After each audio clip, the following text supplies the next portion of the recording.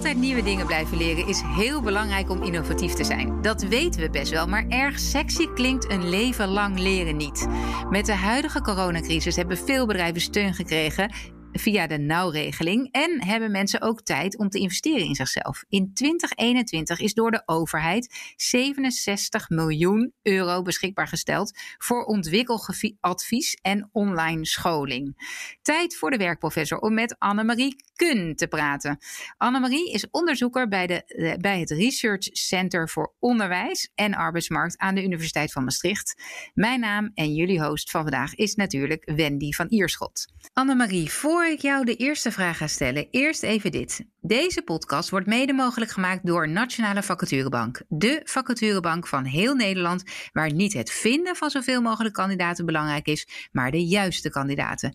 Dit doen ze met een nieuw product, de Performance Booster. Door middel van slimme doelgroeptargeting en programmatic advertising verhoog jij in 1 klik de prestatie van jouw vacature. En staat hij direct live op 7 vacaturesites. Het grootste medianetwerk van Nederland en op verschillende social media kanalen. Daar waar jouw kandidaat zich bevindt. De booster vind je op www.nationalevacaturebank.nl/boost. Annemarie, waarom stuurt de overheid juist nu weer zo expliciet aan op een leven lang leren? Nou, allereerst een leven lang leren is een beetje een oude term geworden. Tegenwoordig klinkt het iets sexier, namelijk leven lang ontwikkelen. Oké, het is iets beter, maar het blijft een beetje... Het blijft een beetje suf, maar dat neemt niet weg dat het een heel erg belangrijk onderwerp is. En misschien zou een andere naam ervoor beter zijn, maar het idee erachter is heel erg belangrijk. Maar je vraag was waarom de overheid nu zo aanstuurt op een leven lang ontwikkelen. Ja. En het antwoord daarop is eigenlijk dat de overheid al veel langer bezig is om mensen te stimuleren om te gaan leren. En dat heeft ermee te maken dat er al langer ontwikkelingen zijn op de arbeidsmarkt die het leren echt noodzakelijk maken. En een van die ontwikkelingen is flexibilisering van de arbeidsmarkt. Er zijn steeds meer contracten voor bepaalde tijd.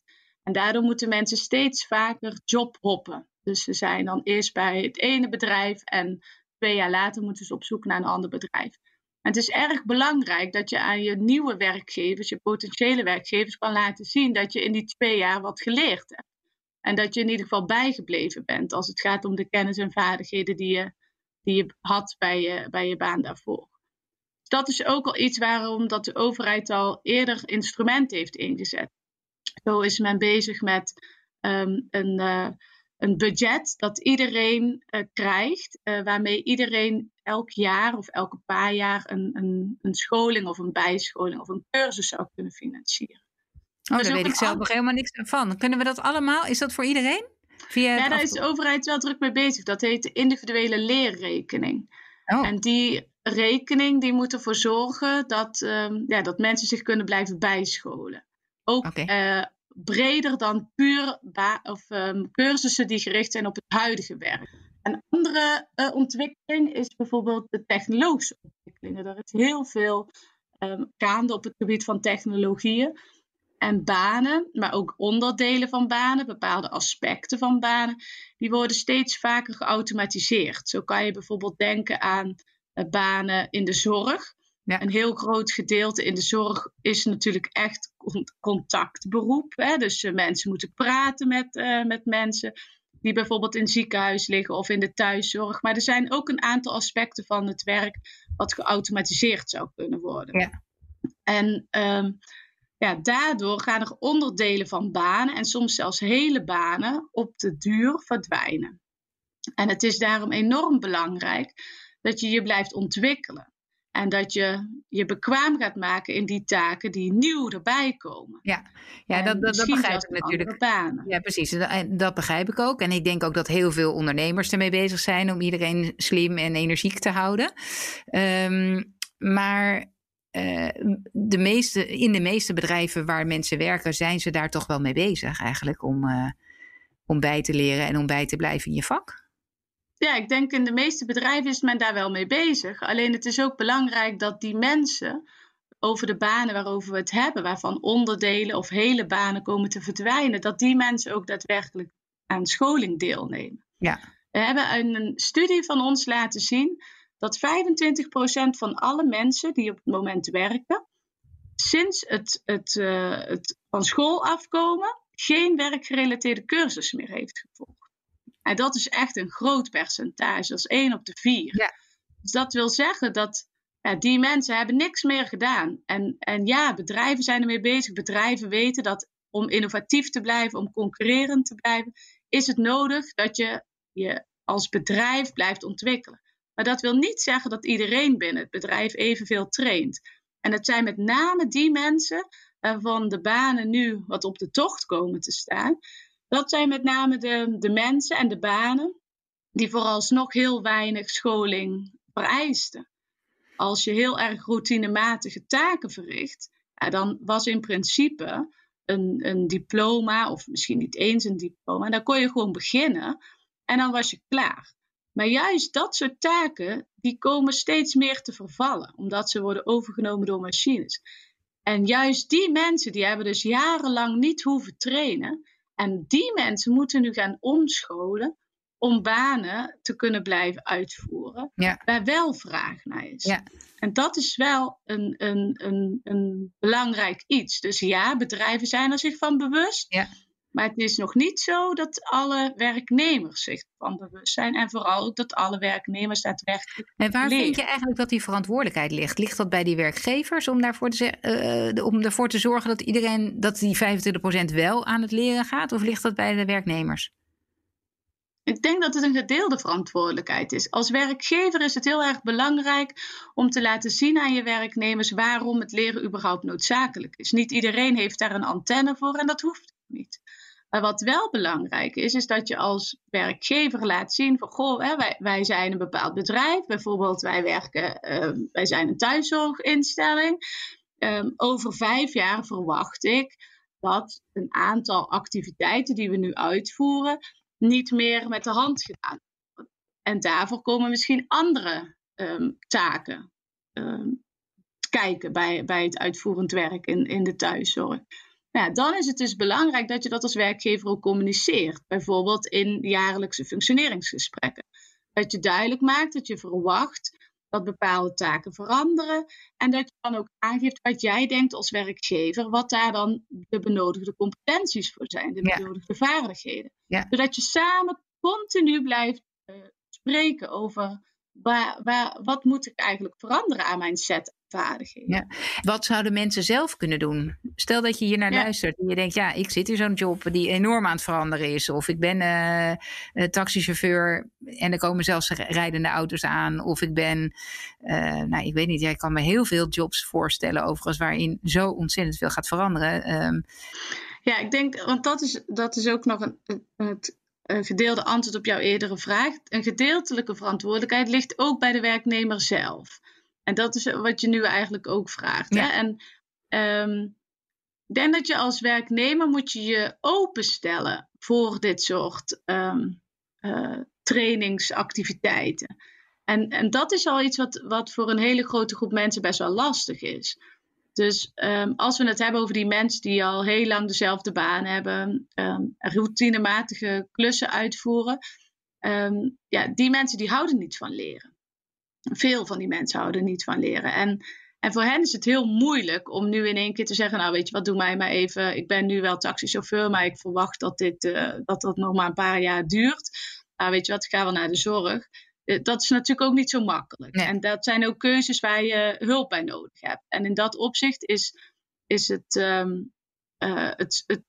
advies, het loopbaanadvies wat mensen nu kunnen krijgen binnen dat Nederland Leert programma, is denk ik wel goed. Dus je hebt wel hulp nodig om te kijken, wat kan ik? Wat sluit daar misschien bij aan? Precies, zoals de stewardess nu wordt geadviseerd, of de stewards en de stewardessen, om misschien de zorg in te gaan. En dan zou je misschien in zo'n ontwikkelgesprek of in zo'n loopbaanachtig gesprek uit kunnen vogelen van waar zou ik nog bij kunnen passen? We zullen ook even de linkjes naar dat soort programma's en waar kun je dat allemaal vinden, zullen we even bij de show notes opnemen, zoals we dat dan noemen. Maar het lijkt me, als je dus niet gewend bent om bezig te zijn met je ontwikkeling, dat het heel moeilijk is om daarmee te starten. Ja, dat denk ik ook. Wij hebben onderzoek uitgevoerd waarin we konden laten zien dat ongeveer de helft van de trainingskloof tussen laag en hoogopgeleide, dat die te wijten is aan een verschillend takenpakket. Dus mensen hebben ook gewoon andere taken, waardoor er meer of minder noodzaak is om te trainen. Maar juist die mensen waar nooit een noodzaak voor was om te trainen, dat zijn nu de mensen waarvan we verwachten dat hun banen enorm veranderen. Dus die moeten ook gaan veranderen. Ja. Die andere 50% van die trainingskloof, die kunnen we eigenlijk niet zo goed verklaren. Zelfs niet als we rekening houden met verschillen in leeftijd of verschillen in persoonlijkheid zelfs. Verschillen in HR-beleid tussen die mensen. En dat is wel een beetje zorgwekkend. En na een heleboel gesprekken, zowel met werknemers als werkgeversverklaringen en verschillende groepen, komen we er eigenlijk steeds meer achter dat dat voornamelijk het gevolg is van slechte ervaringen hebben met leren in het verleden. Ja. En die mensen houden gewoon niet zo van leren. En dat is enorm ingewikkeld om die mensen dus aan het leren te krijgen. Ja. Die zijn niet zo, die zijn daar gewoon minder toe bereid. Ja. Ik wil heel even ingaan. Ik ga er zo direct op door, want het is. Ik heb er een keer ooit een mooie tip van gekregen van een basisschooldirecteur. Maar jij noemt lager en hoog opgeleid. En in mijn filosofie zouden we daarmee moeten stoppen en het meer moeten hebben over praktisch opgeleid en theoretisch opgeleid. Tenminste, ik heb gehoord dat mensen daar veel mensen moeite hebben met de term lager en hoger opgeleide. Gebruik je dat bewust niet, praktisch en theoretisch opgeleid, maar lager en hoog opgeleid? Of? Ja, ik kan me heel goed voorstellen dat het een vervelende term is. En mensen worden ook niet graag bestempeld als laag opgeleid. Daar kan ik me heel goed in vinden. Alleen het is best lastig om een goed alternatief te bedenken. Theoretisch en praktisch opgeleid is echt iets anders. Je kan theoretisch opgeleid zijn, maar wel laag opgeleid. Bijvoorbeeld een VMBO-TL-opleiding gevolgd hebben. Je kan ook hoog opgeleid zijn en heel praktisch opgeleid zijn, zoals fysiotherapie bijvoorbeeld. Dus het is, wat mij betreft, is dat geen goede vervanging voor de termen laag en hoog opgeleid.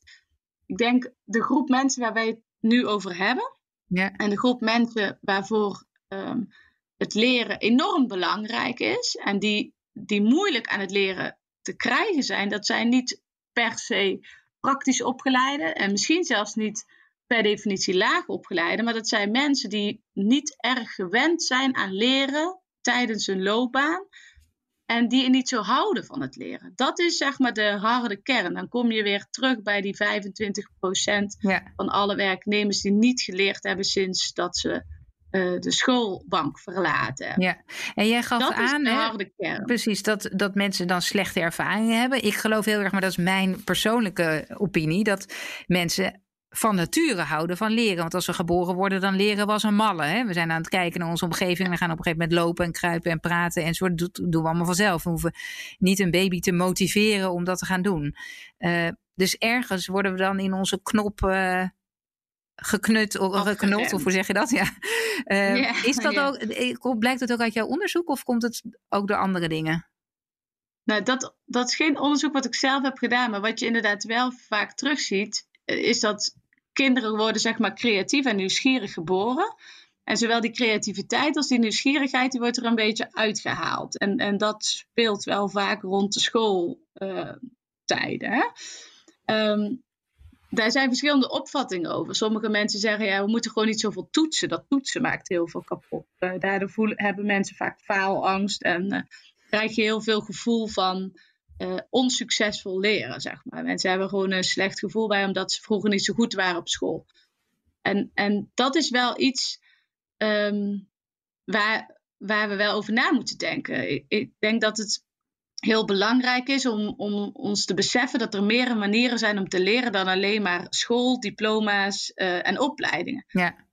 Iets van 94% van alle tijd die mensen leren ze door informeel te leren op het werk. Ja. Dus dat is gewoon door simpelweg dingen te doen, door met collega's te praten, door te kijken naar wat anderen doen, door af en toe net een iets andere rol te vervullen binnen een bedrijf, leer je al enorm veel. Ja. En dat is iets waar we met z'n allen ook meer op zouden moeten inzetten. Om dat meer bewust te maken. Ja. Dat heel veel mensen leren. En misschien ook wel een beetje te onschuldigen dat het niet zo erg is als je er een hekel aan hebt gekregen. Omdat het misschien niet aan jou lag, maar omdat je ofwel te veel aangesproken bent. Hè, dus dat je te veel moest doen of te weinig. Dus onderbelast of overbelast bent in dat onderwijs. Ja, ik denk inderdaad dat die schuldvraag die je nu eigenlijk noemt, die is helemaal niet relevant. Dat is hetzelfde als laag opgeleid of hoog opgeleid. Maakt er niet uit waarom dat je laag of hoog opgeleid bent en waarom je wel of niet van leren houdt, denk ik.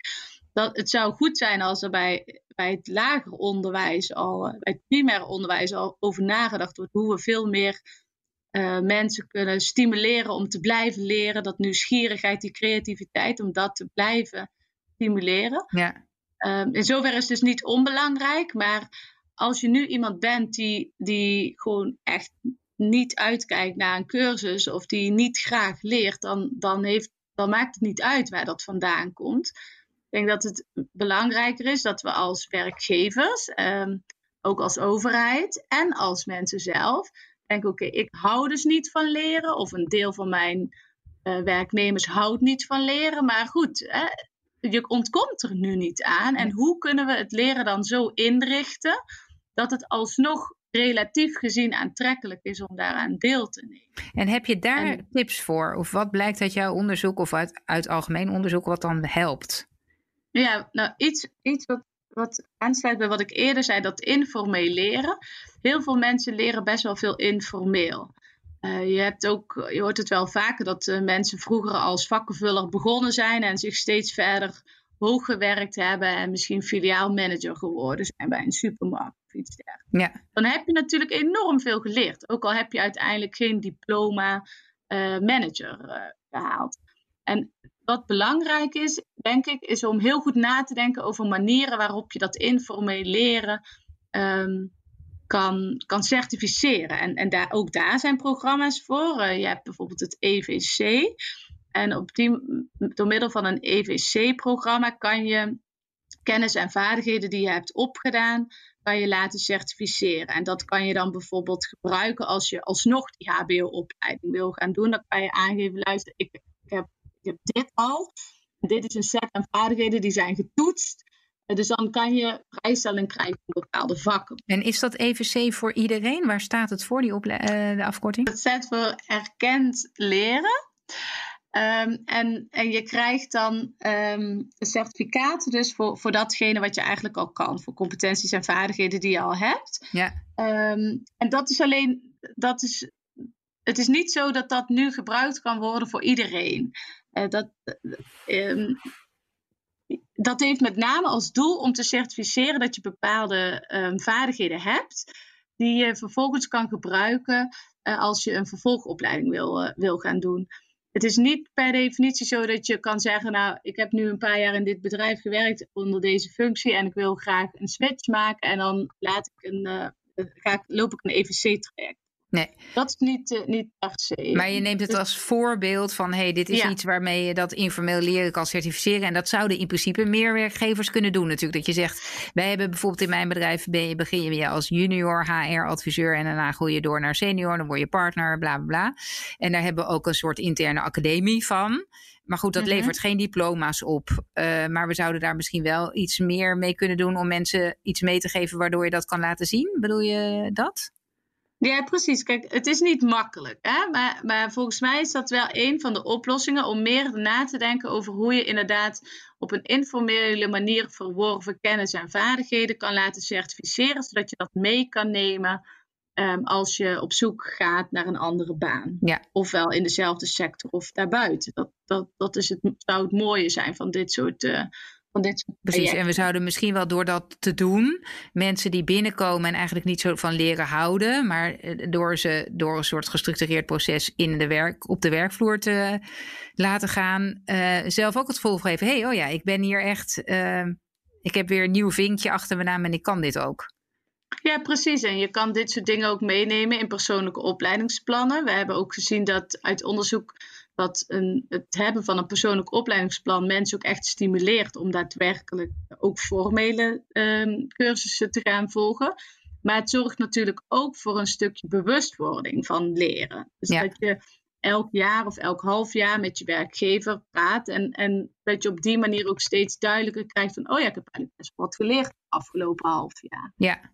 En dat is ook iets wat helpt. Ja.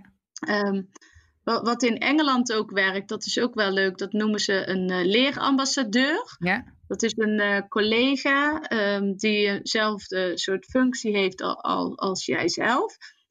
En die een positieve ervaring heeft gehad met leren. En die op die manier probeert leren wat breder bekend te maken binnen het bedrijf. Dan gaat het dus juist om mensen in functies waarvan een heleboel werknemers niet zoveel leren. Ja. Dat moet iemand zijn waarmee ze zich makkelijk kunnen identificeren. En die moet het leren een beetje promoten eigenlijk. Op een andere manier dan dat het vanuit de werkgever komt. Ja, omdat je dan ziet van... mijn collega heeft het ook gedaan, nou kan ik het misschien ook wel. Ja, precies. En als hij vertelt of zij vertelt dat het misschien best wel heel erg leuk was... of dat het heel erg nuttig was, dan kan dat stimuleren. Want dat is iets wat we ook hebben laten zien... dat als je heel veel feedback krijgt van je werkgever... dan werkt dat voor mensen... sorry voor de term, voor laag opgeleide mensen... werkt dat vaak wat negatief uit op hun bereidheid om te trainen... Terwijl als je veel feedback krijgt van naaste collega's... dan lijkt het juist te stimuleren tot trainingsdeelname. Okay. Dus ook dat is weer zo'n beetje waarmee je als werkgever misschien kan denken... ik moet misschien wat meer inzetten op teambesprekingen... of iets meer het soort van inbouwen dat er regelmatig feedback komt onderling. Ja. En niet per se alleen maar vanuit de werkgever. Leuk, Annemarie. Het doet mij ineens denken aan...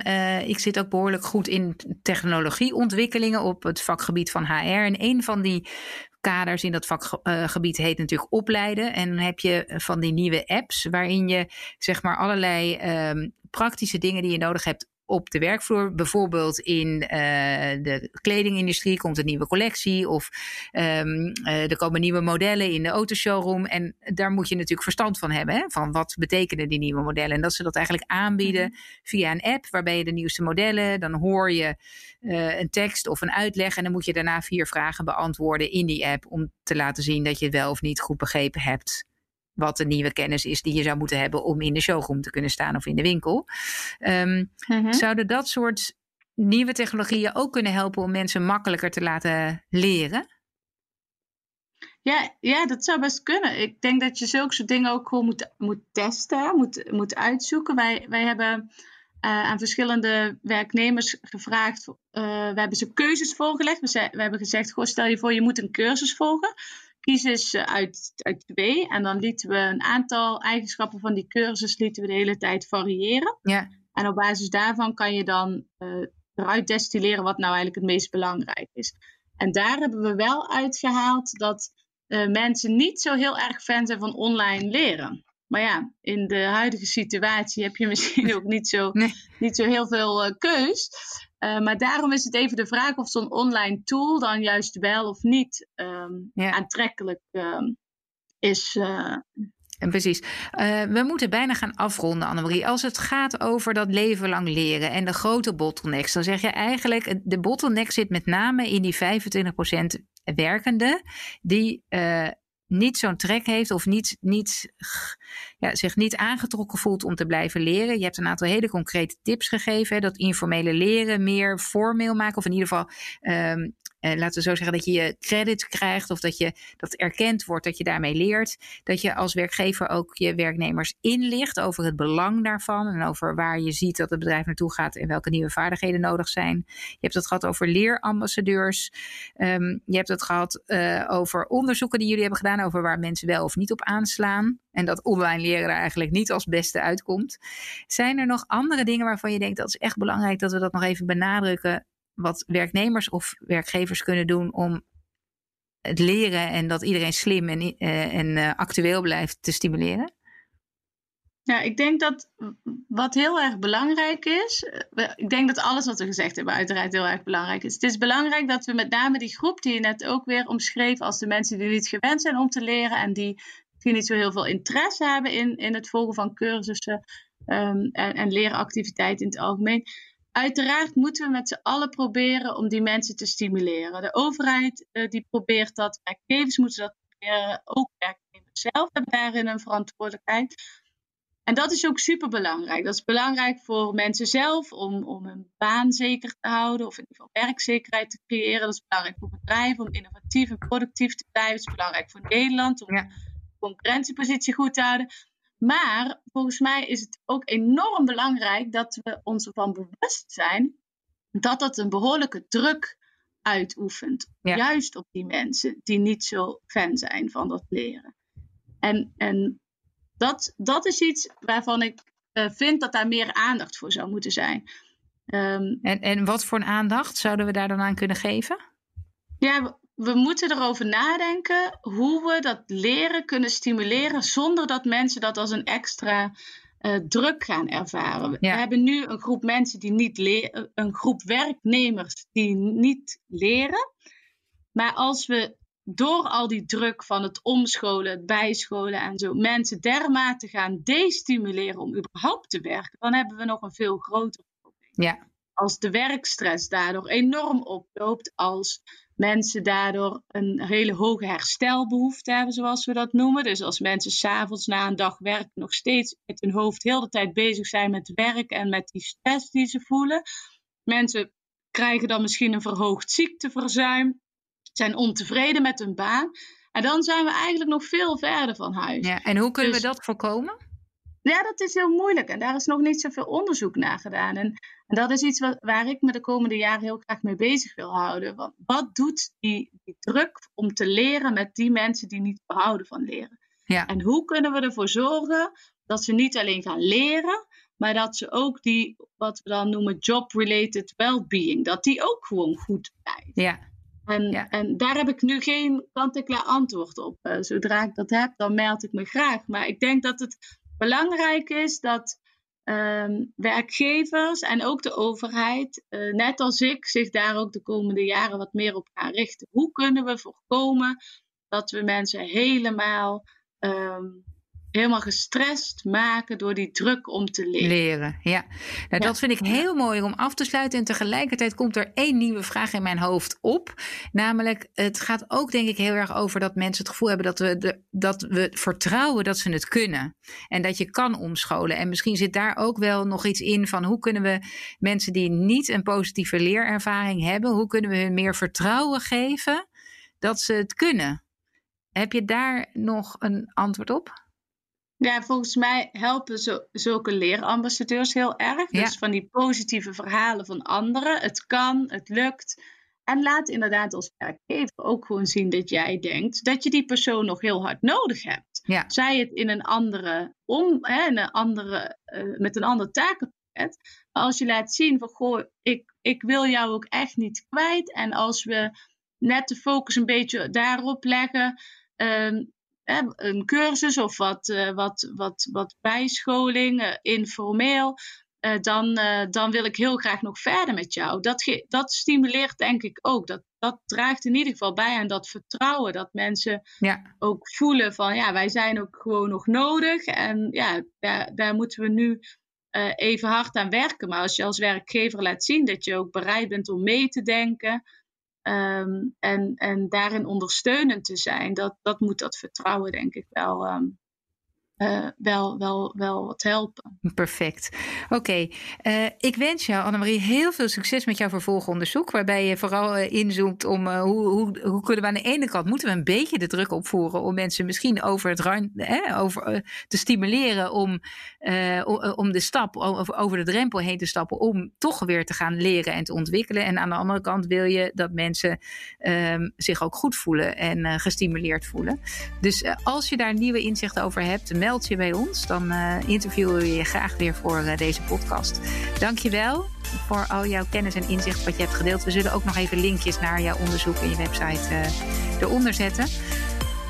Voor de luisteraars, mocht je vragen hebben of nieuwe termen voor hoog en laag opgeleide en praktisch en theoretisch onderwijs, of denken, dit is niet benoemd en dat vind ik wel belangrijk, laat het ons weten op wendy@vpeople.com. V schrijf je met V-I-E en dan people in het Engels, mensen.com. En graag tot de volgende keer.